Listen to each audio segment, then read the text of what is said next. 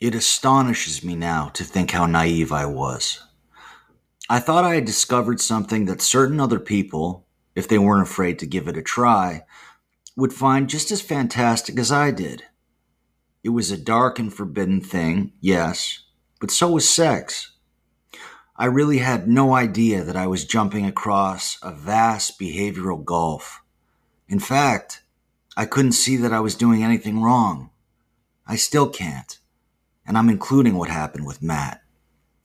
Carol said I should have been put away, but I'm not bad looking. So, if offering my body to dead men is a crime, I'd like to know who the victim is. Barbara Gowdy. We so seldom look on love. Hi, Barbara Gowdy. Hi, Jesse Gilmore. Welcome to the Gilmore Podcast, Episode 2. It's a real pleasure to have you on the show. Oh, I'm happy to be here. A quick introduction about you and your really startlingly brilliant career. So, Barbara Gowdy is the author of 8 books, including Helpless, The Romantic, The White Bone, Mr. Sandman, We So Seldom Look on Love, and Falling Angels, all of which have been met with widespread international acclaim.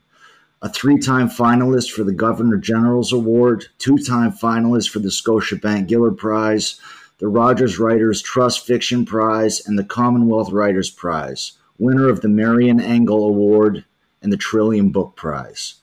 Gowdy has been longlisted for the Man Booker Prize. She has been called a miraculous writer by the Chicago Tribune, and in 2005, Harper's Magazine described her as a terrific literary realist who has refused to subscribe to worn-out techniques and storytelling methods. She was appointed a member of the Order of Canada effective the 5th of October 2006 and won John Simon Guggenheim Memorial Foundation Fellowship in 2012. Born in Windsor, Ontario, she now lives in Toronto. When did you decide to stop writing? My last book came out in 2017, and I realized, I was always on people's short list. I think it was, let's have a Barbara Gowdy type book, which is out there and maybe strange, but I won very little, and I always thought I'm tired of hoping to win, and I'm tired of competing with other writers, especially writers that I admire, and especially younger writers, and especially younger writers that haven't had a spotlight on them before. I stopped wanting to compete, and the prizes are so pernicious, except for those who are shortlisted, but they're pernicious because everyone wants to be on a short list. Everybody wants to help out the publisher sell the book. Publishers refer to their writers as they talk about their stable of writers, and that's how I felt, like a horse in a race that I didn't want to be in. And one side is me, a writer I like, one side a writer I don't admire so much, and we're suddenly running to the end of the race. And I stopped wanting that competition. I stopped wanting to travel and do all the promotion that is attendant to putting a book out there. I just hated having my book out there. And I'd also had a cancer diagnosis just a year before, breast cancer. And I had about 11 days before the true diagnosis came in where I thought, gee, I might not live. And am I happy? And I realized, I'm not happy. I got to start going back to music and seeing more of my friends and family and being less selfish. As you know, being a writer requires you to be selfish. You have to you have to tell people, leave me alone, I'm writing. Figure out your own problems, I'm writing. And I was getting older, and I thought I'm not happy, and I'll try to be somebody else now. It was easy to get that, by the way. It was. It's been 7 years, and I don't. In fact, I have sometimes nightmares where I'm really bad dreams where I realized I've written like 200,000 words, more than I've ever written in a single book, and I've got to finish it. And I think, oh God, I've got a contract. I've got to do this, and that's a nightmare for me now. Did writing ever make you happy? Yes.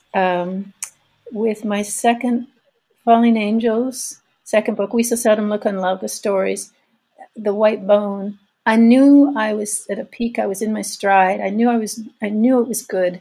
I knew it was good even if no one else thought so, but I thought people would, because by then I had publishers, and by then I had, after We So Seldom, Look on Love, and Falling Angels, I was being published in about 24 countries. So I knew that it would get published, and I probably had an audience, and I was enjoying what I was writing. I was at peak of my own powers, whatever that peak is. And yeah, I could make myself laugh with my own humor. And I worked hard. Sometimes I'd only get a couple of sentences or paragraph done in a day. But I knew when it was good, and that was very satisfying. And the actual act of it made you happy. Like that was a joyful act. Yeah, I wasn't in pain then. I had, in 2003, I started to get chronic back pain from years of sitting on a piano bench and then at a desk and, not exercising or anything. And I started to suffer chronic pain and had to write, lying on my back with my computer kind of hovering over me on a stand. And this is when it became quite difficult. It was just physically painful. But I kept going on, thinking, the next book. I still felt I had things to say. I still have things to say, but I don't feel Right. so compelled to say them. The book we're going to talk about today is We So Seldom Look on Love, which is a book of short stories, which I really enjoyed and I found profound and beautiful. And I want to talk about it. So I want to ask you first about the title story, We So Seldom Look on Love. Now, I've read some press about it before, but for listeners who haven't heard, this is a story about a young female necrophiliac who sleeps with the bodies of dead men. Very interesting because apparently only 5 to 7% of necrophiliacs are women. Can you, as much as you're comfortable with, share your inspiration for that story and where it came from? I was thinking of that. I know that statistic too, but I've often wondered, who's admitting to this? How do they know? Um, might be higher, might be lower. But my inspiration was I read a story in this book came out in 1992 and it was written between 89 and 92. And around 1990, 91, I came across a magazine in a bookstore called Apocalypse Culture. I don't think it's still there. And there was an interview in it with a necrophile or necrophiliac named Karen Greenlee out in California. And she became infamous for, she worked at a she was an embalmer, learning how to be an embalmer at a funeral home. And she one day stole a hearse and was found lying beside the hearse in which a young dead man was lying. That was her type. And she was found lying beside him writing poems to him. So it wasn't just, and she'd had sex with him. There was blood all over him. And she admitted to it. There's blood all over both of them, I mean. And so she felt love for him. She was writing love poems. And I thought, this is surely just sort of a warped kind of lust. But then when I realized she believed she loved them, that was interesting to me. And so I didn't interview her or learn anything more about her. I just tried to imagine, and this is true with all the stories. By the way, every story in this book is based on something that actually happened or I heard about or I knew about. And I saw it as my job to take a deep dive into that extreme otherness, which is what these stories are about, and try and write from the point of view of the person who was afflicted or behaving in an odd way, and try and write sympathetically. And so I decided that I would imagine that she feels something, kind of energy, as the body is disintegrating, and it excites her to be at these extreme points of change. That's where I went with this. A lot of necrophiles do start with animals, dissecting animals, and I had her doing that, not out of cruelty, not to hurt them. That's a different kind Well, of she doesn't kill behavior. any animals. She finds their corpses. No, Yeah. she finds dead animals. She doesn't kill Yeah. the men either. She finds them in the funeral home. It makes me really think about, when my parents died, do I really want them to go to funeral homes? Because I was researching what happens in a funeral home, and it's stories. It doesn't happen in every funeral home, obviously, but there is a helpless body, recently dead, lying on a slab, being cut open, and the family isn't there to witness it, and it feels very like the dead is vulnerable. Of course, the dead person isn't there, but it feels vulnerable. She feels that the dead person is still there, kind of dying, the process of dying, and she wants to enter into that transformation by having sex. And actually, what she does with the body is what Karen Greenlee admitted to having done. Most men say, "How can a woman have sex with a dead guy?" Most men say this, and most women will say, "Oh, I can figure that Yeah, one I out." figured it out pretty quickly. Um, um, so I have some pointed questions about it. When she's very young, Mhm. she starts to discover and then bury the animals of dead bodies after wrapping them in certain things, in tissue paper and toilet paper, etc. And she starts to dance, and she does this dance, and it carries on into her pure necrophile uh, career, you could call it, where when she is about to make love to these corpses, she dances, and she eventually meets a man named Matt, who falls instantly in love with her, and they obviously have a very, very complicated relationship. And I don't want to ruin the story, but for the sake of this podcast, I have to say what happened, which is eventually Matt, Mhm. out of his, I'd say, mental illness and deep longing for her, commits suicide so that she'll love him. And she does sleep with him after, but she doesn't dance before she sleeps with him. And I wanted to know if that meant anything.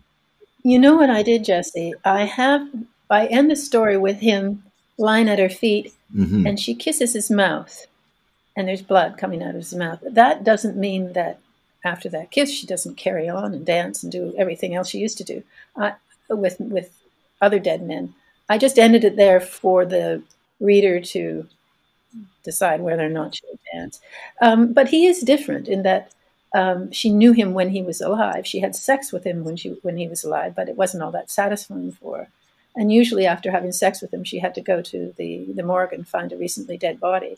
Um, I know this sounds all very sensational, and it is, but my um, motivation was to unsensationalize it, make it about a behavior that had to do with, in her mind, honoring, loving, participating in the experience of death, feeling kind of what she called the energy of his disintegration entering her, and that energy would pump her up and make her feel alive. She would take kind of the life out of him during sex, but she would have sex with him that was um, tender. And she herself said, "I'm not bad looking, so these are young men, and I'm young and pretty, and if there's a victim here, I'd like to know who that is." In real life, with Karen Greenlee, somebody's mother sued her for transgressing a dead body. By the way, which was legal at the time she did it. She was only arrested for stealing the hearse. What she did with the body wasn't a crime, and even the judge agreed and said, "I don't see how." I don't. He said about the mother, "I don't see how you suffered having this pretty young lady lying around, hugging and kissing and having sex with your dead son. I don't see that that's put you in a lifelong trauma." And so the case was won on Karen Greenlee's behalf. And so I was trying to sensationalize it and trying to be sympathetic. This was one of the harder stories to write, of course, because that's not me. I don't want to have sex with dead men. I mean, everybody in this book is not me, and that was the challenge. my partner last night, who's a writer, said to me, it's psychology what you're getting into here. It's a really psychologically heavy book. Like, why do people do what they do? Humans are so diverse and so strange sometimes, especially when you get to know them well or you get to know their secrets. And why are they doing this? And I always wanted to give them the benefit of the doubt. They're doing this because it's not that there are monsters, but my characters aren't monsters. You know what, Barbara? I, as the reader of this story, I disagree with you on that. I'd say in every story except we so seldom look on love, there are huge, huge chunks of humanity that are portrayed.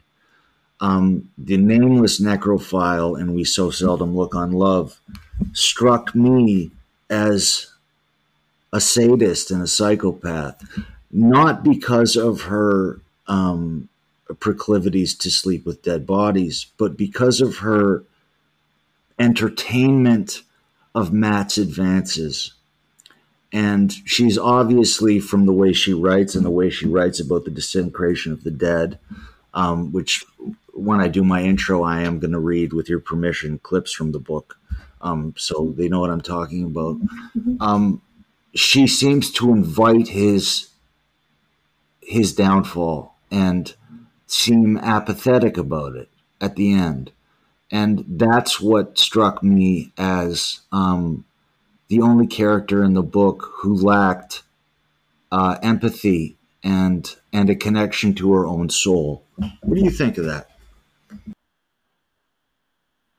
Yeah, I see that more clearly now. I wrote these stories, what, more than 30 years ago, and I'm not the person any longer who wrote those stories, and I haven't looked at them in 30 years. So reading them again, I was a little like, whoa, my poor parents. Did they read this? I'm the age now that my mother must have been when she read them, and if she read them at all, but they still talked to me, and we didn't talk about this book. But I see what you're saying, because she was so invested in transformation. And she ends the book by saying, I believe that all change, all process, all transformation is because life turns into death, because of that big transformation near the end. And so she was sort of hastening his transformation from a living, completely obsessed guy. He was very obsessed with the fact that she slept with dead guys and always wanted to have sex with her right afterwards and wanted her to describe it. And she kind of went along with it. She let him have his obsession, even though she knew it might lead to a suicide. She tried to stop it. He was standing on a chair, and he was going to hang himself, and she was telling him to get off the chair, and he kept saying, "Pull the chair out." And then she has a kind of a blank moment where maybe she pulled it out and maybe she didn't. So she's hardly a saint. She was completely caught up in her own obsession and was therefore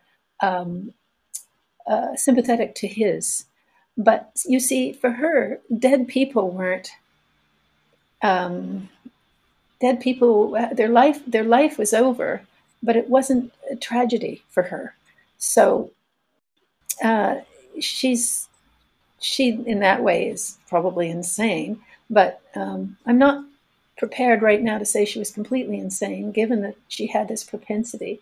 We have these longings and propensities that come from maybe genetic warped genetic genetics, or come from how we were raised, and come from our situation and our circumstances. I don't know, but she was as sane as a person could be. And as we talk about, she didn't kill anyone. She didn't even kill him, even though he was asking her to.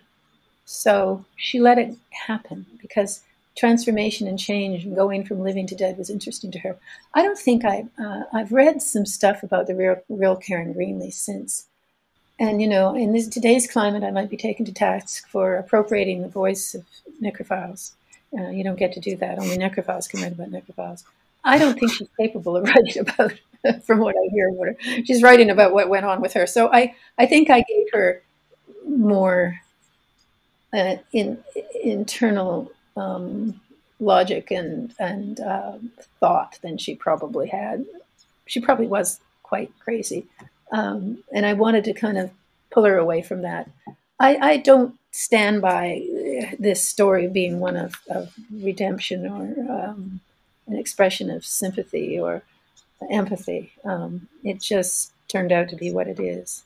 It's hard for me to stand by it now. It's almost like defending myself back then, myself as a person and writer back It's a then. beautiful As story. I say, I'm Regardless, I really enjoyed it. I just wanted to know your thoughts on her as a human being, because, as I said, everyone else in this book strikes me. An overarching theme of it seems to be the war between the body and the soul. The body, including the mind. So the body and the mind versus the soul. That's what I took away from reading. It is that. It's also very much about uh, what is the self and what are the Mm. boundaries of the self. This is very much what this book is about too. Um, and this is a very difficult thing to know, and all the characters are trying to become their most embodied and the self.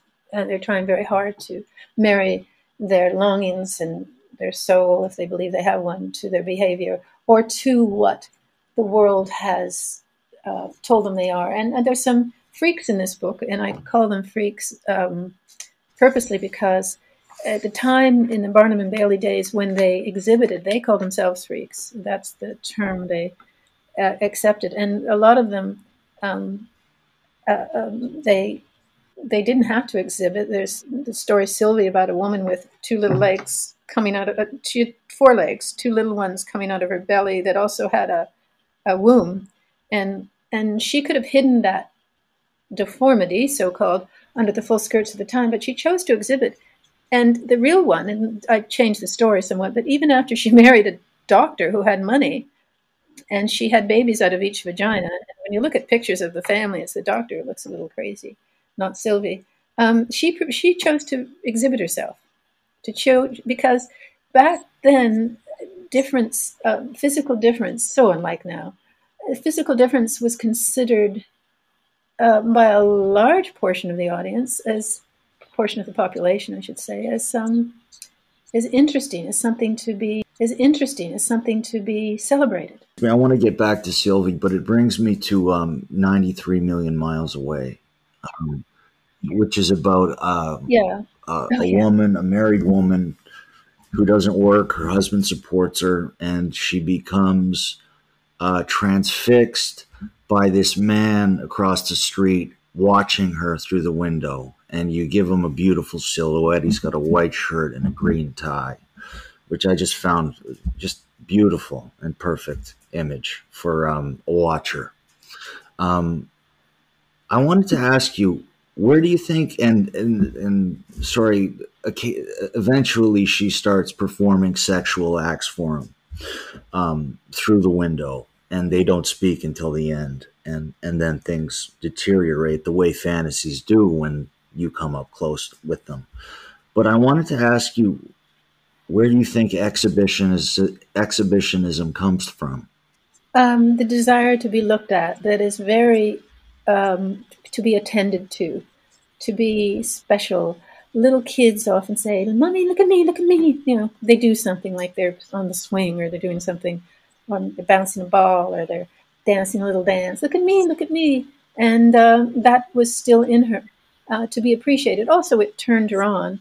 Um, Once again, I mean, I started to get kind of this time when this book came out, and people realized it was me. I started to get a few stalkers who just figured on the phone and in real life that I was an exhibitionist, I was Yeah, an necrophile, I was all these characters.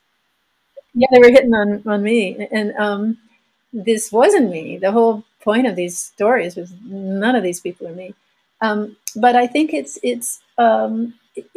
wanting to be acknowledged. I think the best thing we can do for people in the world is acknowledge who they are, who they're presenting themselves as. Acknowledge that, and it's a loving thing to do. And so, by looking at her, he was giving her a sense of being lovely, being sexy, um, being desired, without anything, without her having to have sex with him, and therefore um, go against her wedding vows. She didn't do that. She just showed herself to him, and he was an appreciative watcher. The book is also about how important it is to look and listen and watch and observe.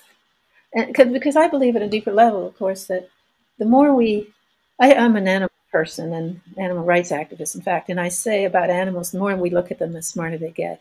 They're always that smart, of course. We're just notice things. Nobody has ever studied an animal and said, I've been looking at these bloody, elephants for 30 years, and boy, they're stupid. Quite the opposite.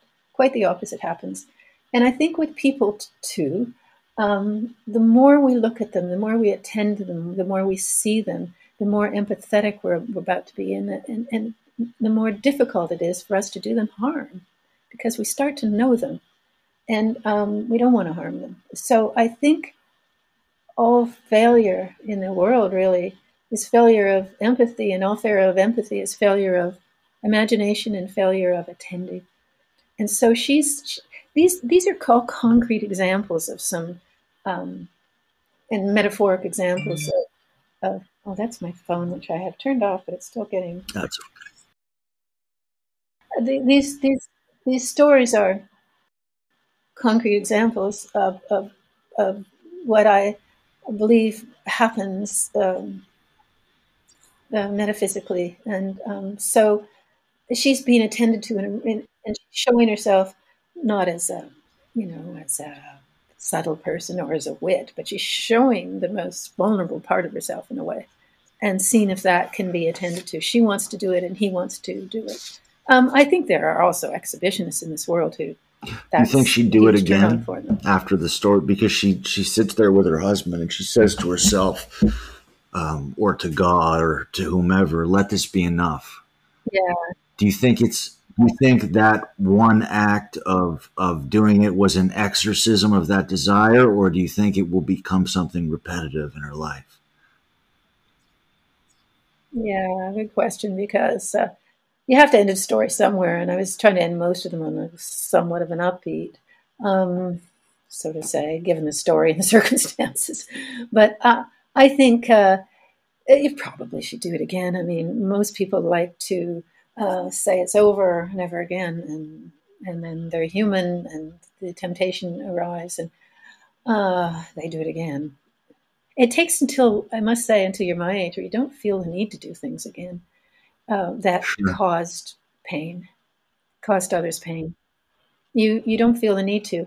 In fact, mostly you just want to go out there in the world and serve and not cause pain, and go to your grave gracefully, because you start thinking about that. I wasn't thinking about that when I wrote the stories. I wasn't thinking about. I was at my best. I was at my most selfish, writing all the time, not really attending to my husband or my family or anyone else, just in my mind, in the world. And that's where I had to be. And I don't, there's times when I told myself I should regret it or feel guilty, but then I wouldn't have written the stories in the books I've written. So I can't um, have those regrets. And to be an artist of any kind requires a removal from the world, and and an acknowledgement of all your one's own sins. I've been married several times and lived off and on with 5 different men. I always thought, this is the end. I'm going to stay with this guy. I'm not going to hurt him or leave him, and I always did. Do you think the appetite for sex comes from the soul or from the body? The appetite for, you know, sex, like doing it and getting it and everything, is pretty well brainstem stuff, and it has a lot to do with the um, testosterone and female, all the hormones are bouncing off the walls, and so it that's body. I think when you're older and those hormones are in kind of fading away, actually women get more testosterone and men get more estrogen, which is why they start to look more like women, and women start to look more like men. I think that has a lot to do with the mind and memory, what it was like, and even kindness. If you really love somebody, you want them to feel the spark and the joy and the fun of feeling young, which you feel during sex. And so, and they want you to feel the same. So it becomes more mental, I think, as you're older. When you're young, it's just like, sometimes when I was young and having sex or something, that has to happen to most people. And so I thought, what was that? Like, what a strange thing to want that member inside you. And, but that's just not, it's not logical. It's how the world progresses. It's what all species do one way or another, unless they self-generate, but they're always hooking up and making the next generation. That's really interesting. The next story I want to talk about is the two-headed man. So I'm going to let you explain this story and describe it. What's the two-headed man about? Well, it's first of all, as I said, all these stories are based on something I heard about or actually read about or seem to have happened. In this story, my brother-in-law, who's a Chinese Canadian, his family is from mainland China. He was brought up in Hong Kong. He claims to have heard about a two-headed man in mainland China who cut off his vestigial second head, and was charged with murder rather than suicide. And because, was it his head or was it another head? There are vestigial heads. There are vestigial parts of bodies. There's supernumerary nipples where people have like 3 nipples and extra fingers and toes. There was a guy who, and this was at a time when you couldn't do much about this sort of stuff. The surgery wasn't up to it. There was a guy in the turn of the last century, in the early 1900s, who had a whole leg growing out of his stomach. And they're Siamese or conjoined twins, that are usually separated, even though that means one may die. And by the way, Siamese twins who have lived, there's 2 that I think are still alive that are work at a checkout. One does the bagging, one that works at the cash register. And they're happy. They like each other. They figured out how to make it all work. There were 2 that joined at the head like this for a long, long time, and I think they're still together because if they're separated, they'll both die because there's brain cells, neurons, parts of the brain that the surgeons cannot deal with without great harm. So, you come into this world with what you have, and unless people tell you differently, you make it work, and you don't realize that it's creepy or awful, or it's others who want you to be normal. Anyway, the two-headed man, this two-headed man, I decided, and I don't know if this is true. I know that when there's sort of, what's it called, vestigial heads growing out, that's an unrealized conjoined twin. That's the egg didn't separate properly, and only the head grew. And usually it's kind of a slobbering, blinking, almost brain dead appendage. Right. In this case, I decided, well, because he was charged with murder, it wasn't like a wart or something. It wasn't. It was it must have been a thinking, feeling head. And so I decided to tell the point of view from that is first person, by the way, from each head. Each head has a say. And it comes to the point where the head that controls the body is so riled up and so pissed off and so tormented by this other foul-speaking, angry head that he just saws it off, and he thinks he has a right to. Yeah. He thinks of it as his evil self. He's getting rid of it. These characters are not Chinese. They're not. The race of all my characters isn't really an issue we're talked about, but these are just 2 guys. I think of them as 2 guys, but one controls the body and one doesn't. Now imagine that. Imagine. Some of us, not me, but a lot of us have a hard enough time kind of spending time with the sibling. Imagine if there's one always there, kind of turned into your head, talking into your ear, eating, slobbering, saying mean, horrible things or whatever, even being nice, but always there. How would you deal with that? That was the challenge of the story. It's up there with my favorite stories in the book. I've got some real questions for you about it. I want to preface this by saying I don't like to use psychoanalytical terms when describing literature. A, because I don't know enough about it, and B, because I think it has the capacity to bleed literature of its mystery and what makes reading and books magic. That being said, um, the two heads attached to the same body. Samuel, we could call in Jungian terms the persona, the part of himself he deems acceptable to show the world. He reads the Bible, seeks true love, worships his mother, wants and feels deserving of cleanliness and joy.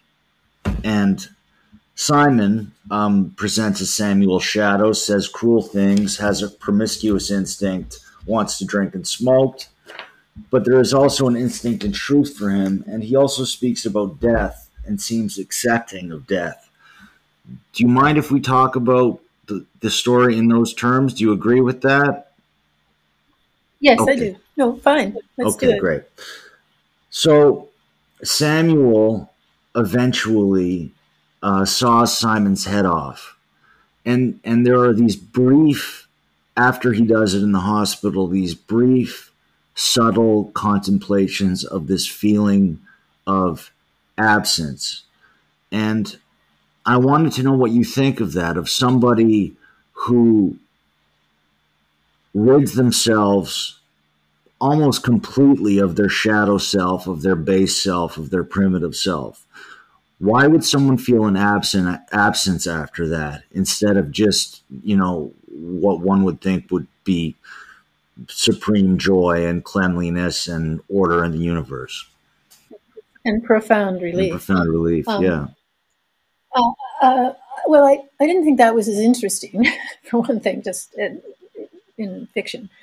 And secondly, I thought that if you grow up with something, you see, this is once again getting back to what medicine and society want to do to people who, whose ears stick out. Let's not let them stick out. Let's get them beside their head, making everyone look the same. And the reason they do it's a good reason. It's because otherwise they'll be tormented in the world for their difference. And so the more alike we look, the easier life is. Ants don't torment each other because I don't think they can tell each other from each other.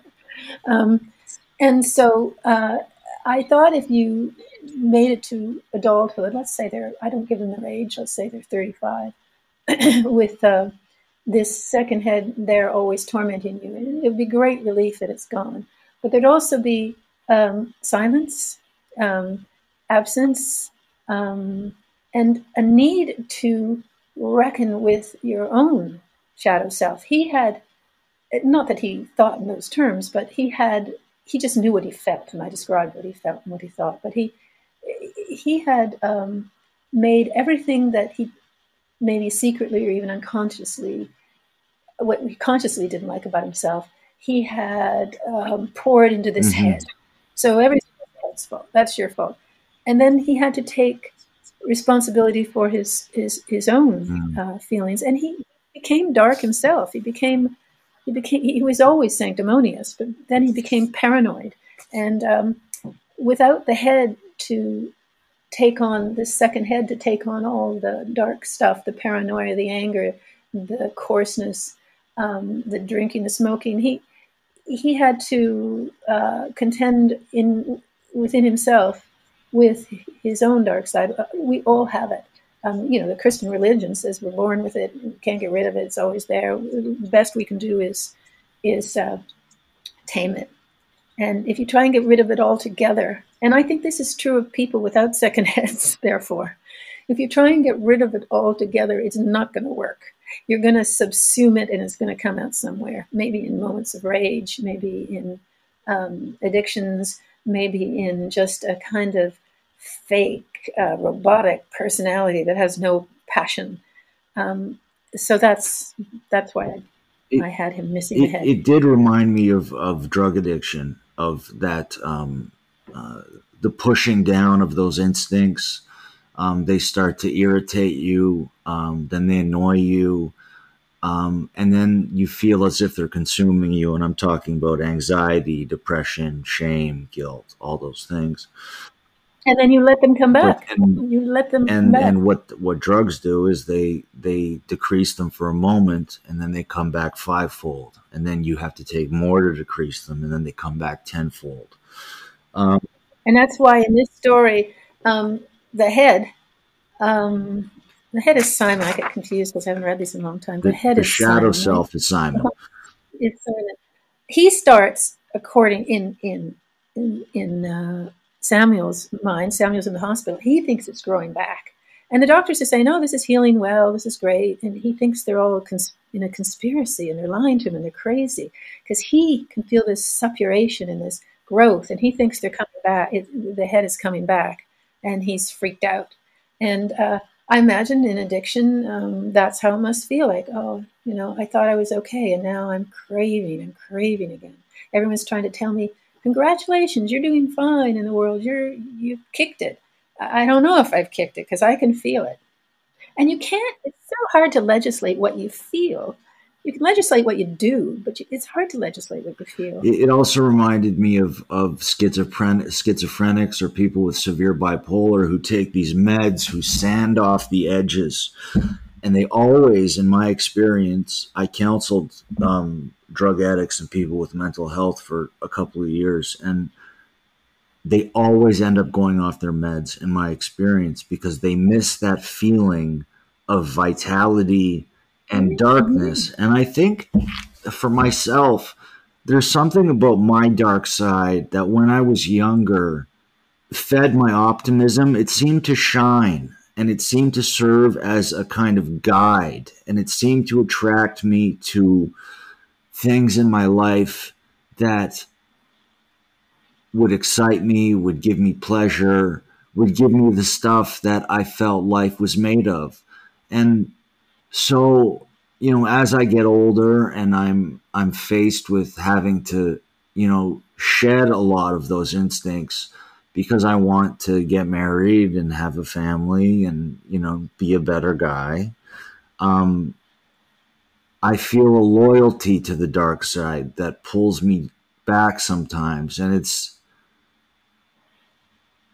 as if it's a feeling as if I'm abandoning it, something that helped me immensely when I was young. And I think in the story, Simon or Samuel feels that he's abandoned Simon. There's an edge of guilt there. My next question is, Samuel has a couple of love affairs. They're never fully acted upon. But both women, he meets two women. One is a dental hygienist at the beginning of the story, and one is the woman who falls in love with both him and Simon and wants to dedicate her life to them. Simon is cynical about both of these women. But in both of these scenes where they're talking, the two heads to the women have these impulses to speak to Simon, even though he's saying these really perverted, awful things. Their faces seem to light up. And I wanted to know, as a woman, what you think of that and what that meant to you when you wrote it.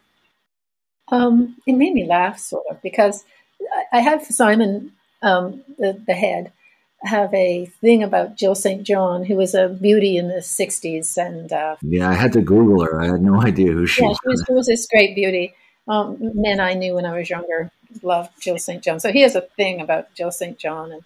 And women, there's one woman, the second woman looks like her. And even the first woman looks like her from the back. And he feels some regret that he was so coarse with her.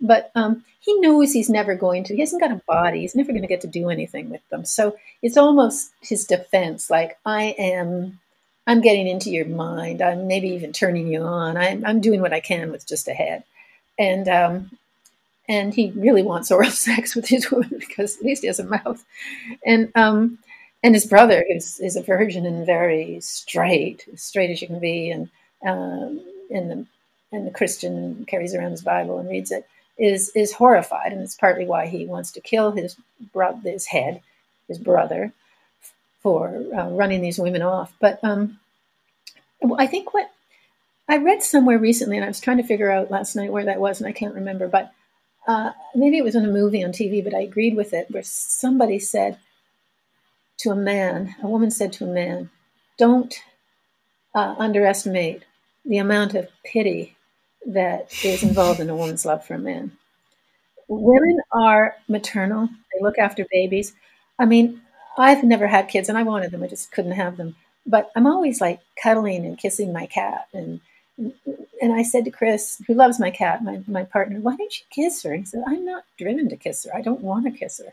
And I kiss her because I feel, oh, she's like a baby. I know she isn't. And I feel like, oh, I feel pity for her. She doesn't even know she's going to live more than 15 years. And she's stuck in my apartment. And with men, most women are quite maternal. I mean, that's the reason why when you hear about a murder on TV, you don't think, oh, what a mass murder. You think, what woman went crazy. It's always the guys with guns. And so women can feel very maternal about the men they love. And so these women feel pity for him.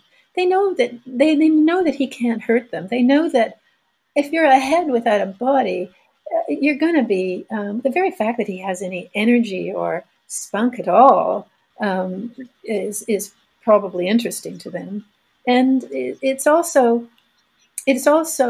loving the full bodies, the Samuel, because when you take up with somebody, you take up with the dark side of them too, and so it's sometimes I've been a stepmother, and fortunately I've always had great stepkids, but I know women who haven't, and the way to show love to your partner is to love their kids too, these little monsters sometimes. So he's the little monster. And these women, I think it's really in a woman's nature to try and love the monster that is attached to the man. In my experience, dating, women seem to be drawn to my dark side. And then when I get into a long-term relationship with them, try to change it. Yeah, women want to. So I was thinking with Simon and Samuel, if he just chilled out, married her, she might have been up for the decapitation 2 years later. You know, she might have done it. She might have done it herself. It's funny calling it a decapitation, Right? Because that's the whole of him. It's actually cutting him off at his feet too. Yeah.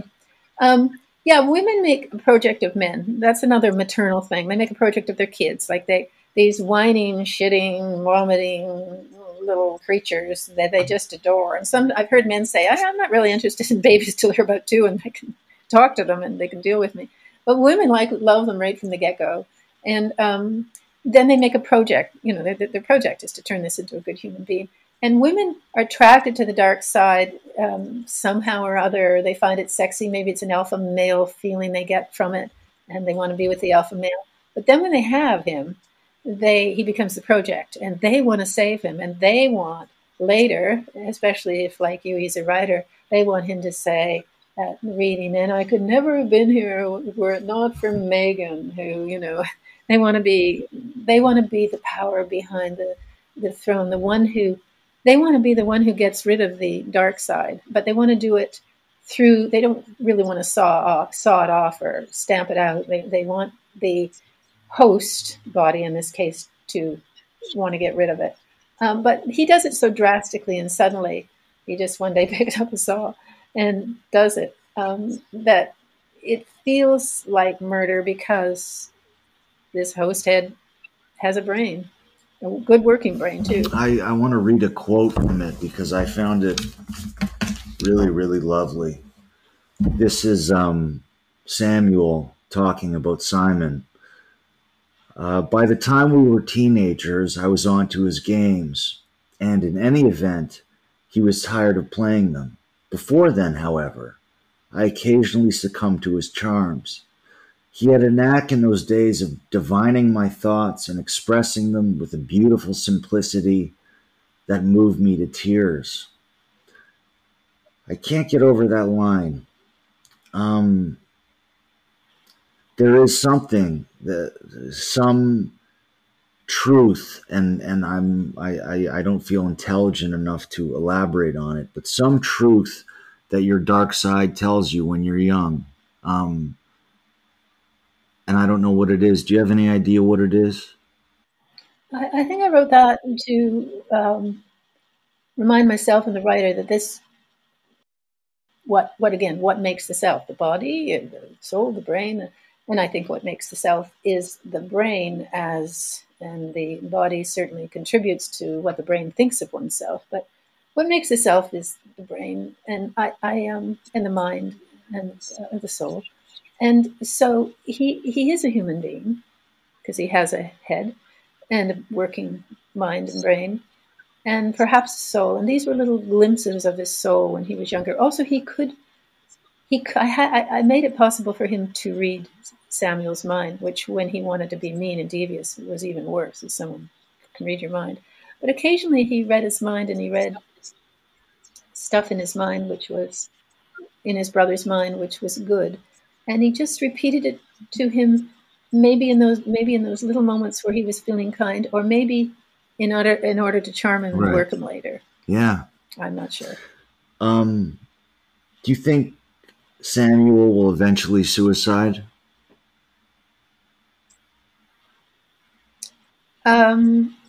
Probably because he's so messed up by the end. He's close to it by the end. But I was thinking that what if Samuel had been the whole body one, Yeah, that had was my been the next question. coarse, selfish, smoker, drinker, you know, coarse one, going after women and saying awful things to him. And the head had been the sort of sanctimonious one who wanted Simon to read the Bible or open the Bible so he could read it, and thought of himself as kindly and good and better than others. That's a story. It didn't occur to me till recently that I could have written that as the B-side of Yeah. this story. I think at the end, Samuel is crazy enough and paranoid enough that, and if he thinks the head is coming back, he's probably going to kill him. But I don't know. I let the story end, and then I let them go off into the ether. They'll do what they Yeah. do because they're Yeah. not real. How do you think they could have? This is my last question about this story, maybe. How do you think they could have accepted one another and lived in unison? Do you think that could have been achieved through Yeah, conversation? yeah, yeah. I think it was probably the upbringing. Their mother was, constantly telling Samuel to be good to his head. It was his cross to bear. The mother spoiled the head. And she's very much like the mother in Sylvie with the extra legs. The mother in Sylvie would tell Sylvie, who had these extra legs, that those legs were her cross to bear. And in fact, the mother preferred the legs to Sylvie. Actually, when I think about that now, it makes me laugh. I think that was me knowing that my mother preferred my younger sister to me. And she preferred the legs, and gave him a name, called him Sue. And it's a matter of upbringing, and then probably a deep, passionate intelligence in Simon, because he was clever, that had no outlet other than no outlet. It was almost as if by being coarse and upsetting Samuel, he was creating a virtual body that could take Samuel on, and it's the only way he could live with himself. So there, I don't see. This is the only second head that I know of that actually maybe has a high Q over a 50, probably has an IQ of over 100 or 120, whereas most of them would have an IQ or a brain function of 10. So I could have made him anybody depending on genetics and upbringing and passion, the passion that he felt and the anger he felt for being who he was. Whenever I think about the idea of the soul, it always has very serious undertones to it. It's like the soul searches for the truth, and the soul searches for true love, and the soul, searches for purity. Do you think the soul has a sense of humor? Yeah. What is the soul? The soul is the self that exists um, beyond our sense of self, perhaps in our experience, and it's something that if you believe we have one, we bring into the world. Um, Therefore, it has everything, every possibility. Um, I I like to laugh, and I think the soul has a sense of humor, and I think that the universe even might have one, because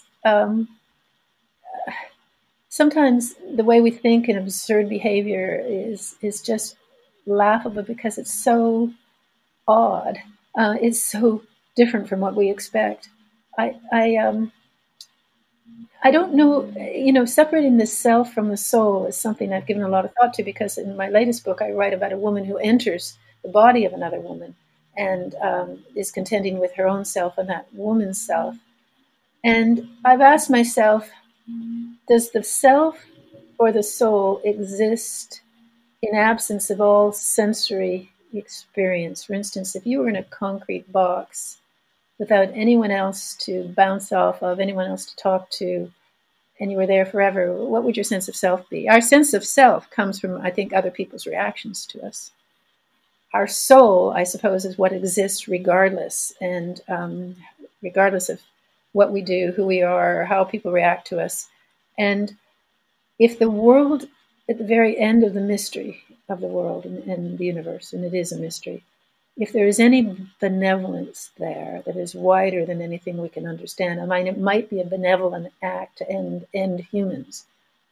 It might be a benevolent act for the rest of the universe and all living things, including viruses and single cells. Let's say there is some benevolence in the end, and one wants to believe that the soul is good, but there is such evil.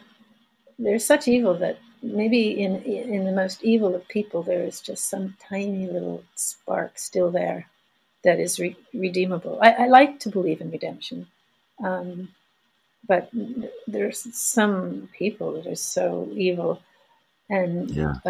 not because of their circumstances, they just seem to be born that way. Like Paul Bernardo, for instance, who's been in the news recently because he wants to get into, he's been put into minimum security. Um, does he have a soul? And is there any, let's say he does, let's say we all do. Is his whole soul black? Is it possible to have a thoroughly black soul? Who knows? I don't know, Jesse. Do you think you'll ever write again? I hope not. I have nightmares where I'm like, I'm close to finishing a book, and I think, oh no, I guess I better finish it. And I've got a contract, and it's these are real nightmares. It requires too much of me. I do have lots of ideas, and I give them out to other people, and I still have that creative impulse. But I'm so concerned with not just what I want to say and the story I want to tell, and they're often sort of big stories, but also the sentences. I've read your book, and I know that you're concerned with the sentences too. And it can take me a long time to write a sentence, because a sentence gives you a an atmosphere, and I really want the atmosphere to be exactly as I envision it, to sound exactly right. And I can get caught up in words that I seem to have to use, but I don't want to use. They're the wrong word. Now, we have over 325,000 words in the English language, more than anybody else does, because we have so many. It's a bastardized language, it comes from many sources, and we have a lot of adjectives and adverbs. I mean, the French only have about 80,000. And our vocabularies don't even include the scientific and medical terms. So we have so many words. And I will look at the source, and I knew John Updike did too. It was found on his desk after he died. And I'm looking for a word. I'm looking for a word. And it doesn't exist. I keep looking and looking for it. It's not there. Where's this word? Where there's this lacuna in the language of a word to describe exactly. But at the same time, I want it to be invisible. I don't want anyone to imagine that. I want everyone to imagine this came so easily to me. I want it to be clear and easy. But it's so hard. It is hard. And I have to be there. My family's getting older. For several members not well, people dying. And I also do think, with some exceptions, John Updike being one, and there are others, and I won't start to name them because I'll leave some out, but there are writers who should stop at about 65. but they're in the habit of getting up every morning and writing, and their later work is not good. I think I peaked with The White Bone, the book told from the point of view of African elephants. It's not a children's story. Everyone thinks I read Babar, which I didn't. I never read children's books. I rarely read them. I went through them in a couple of weeks from the bookmobile, and I didn't like children's music either. I went right to jazz and classical. It wasn't interesting to me because my father listened to that, and so I what was the question? Am I going to write? No, no, and happily so. That sensation, I feel it once in a while where I get a sentence completely right. And it's like this subtle gust of affirmation. And I can feel it very, very deeply. Do you get that from anything else in your life? I'm getting it now from I've returned to music and not piano, which is I studied for years, but I'm singing, and I'm singing at St. James Cathedral as a volunteer. Most of the singers are these really great professional musicians, and I want to sing with them because I want to sing this beautiful music, Palestrina and Mozart, and all sorts of lovely music, and sometimes 6 part, 4 parts, 6 parts, even 8 part harmony. And sometimes when I'm singing that, I'm holding my own and I'm reading it because reading music, if you don't learn to read to sing when you're very young, it's like trying to learn Swahili or Japanese when you're 40. It's hard. And sometimes when I'm managing it and I can hear these lovely voices in my ear, a bass here, a tenor in this ear, and I get this wash of rapture that I never got from my own writing. I can get from other people's writing, but never my own. Because you know what you're up to, you know? Even now, I know I'm looking kind of okay on the screen because I got makeup on, low light. My bangs are covering the wrinkles in my forehead, and I know what I'm up to. But when you read other people's stuff, you think, wow, when it's perfect, you think that's just so wonderful. So I can get it. And I can just get it from, I'm forcing myself. I'm with a guy who is very, I don't live with him, but I see him, Chris Dudney, who is a writer and a poet and who sees stuff in the world I just miss all the time and can describe it so beautifully. And sometimes, when I'm pissed off with him because he doesn't want to live with me after 33 years, but then we'll be out walking, he'll see something to describe it and I think, that's why I'm with you. And I can get that feeling, which is worth living for. Thank you, Jesse. You too. Bye.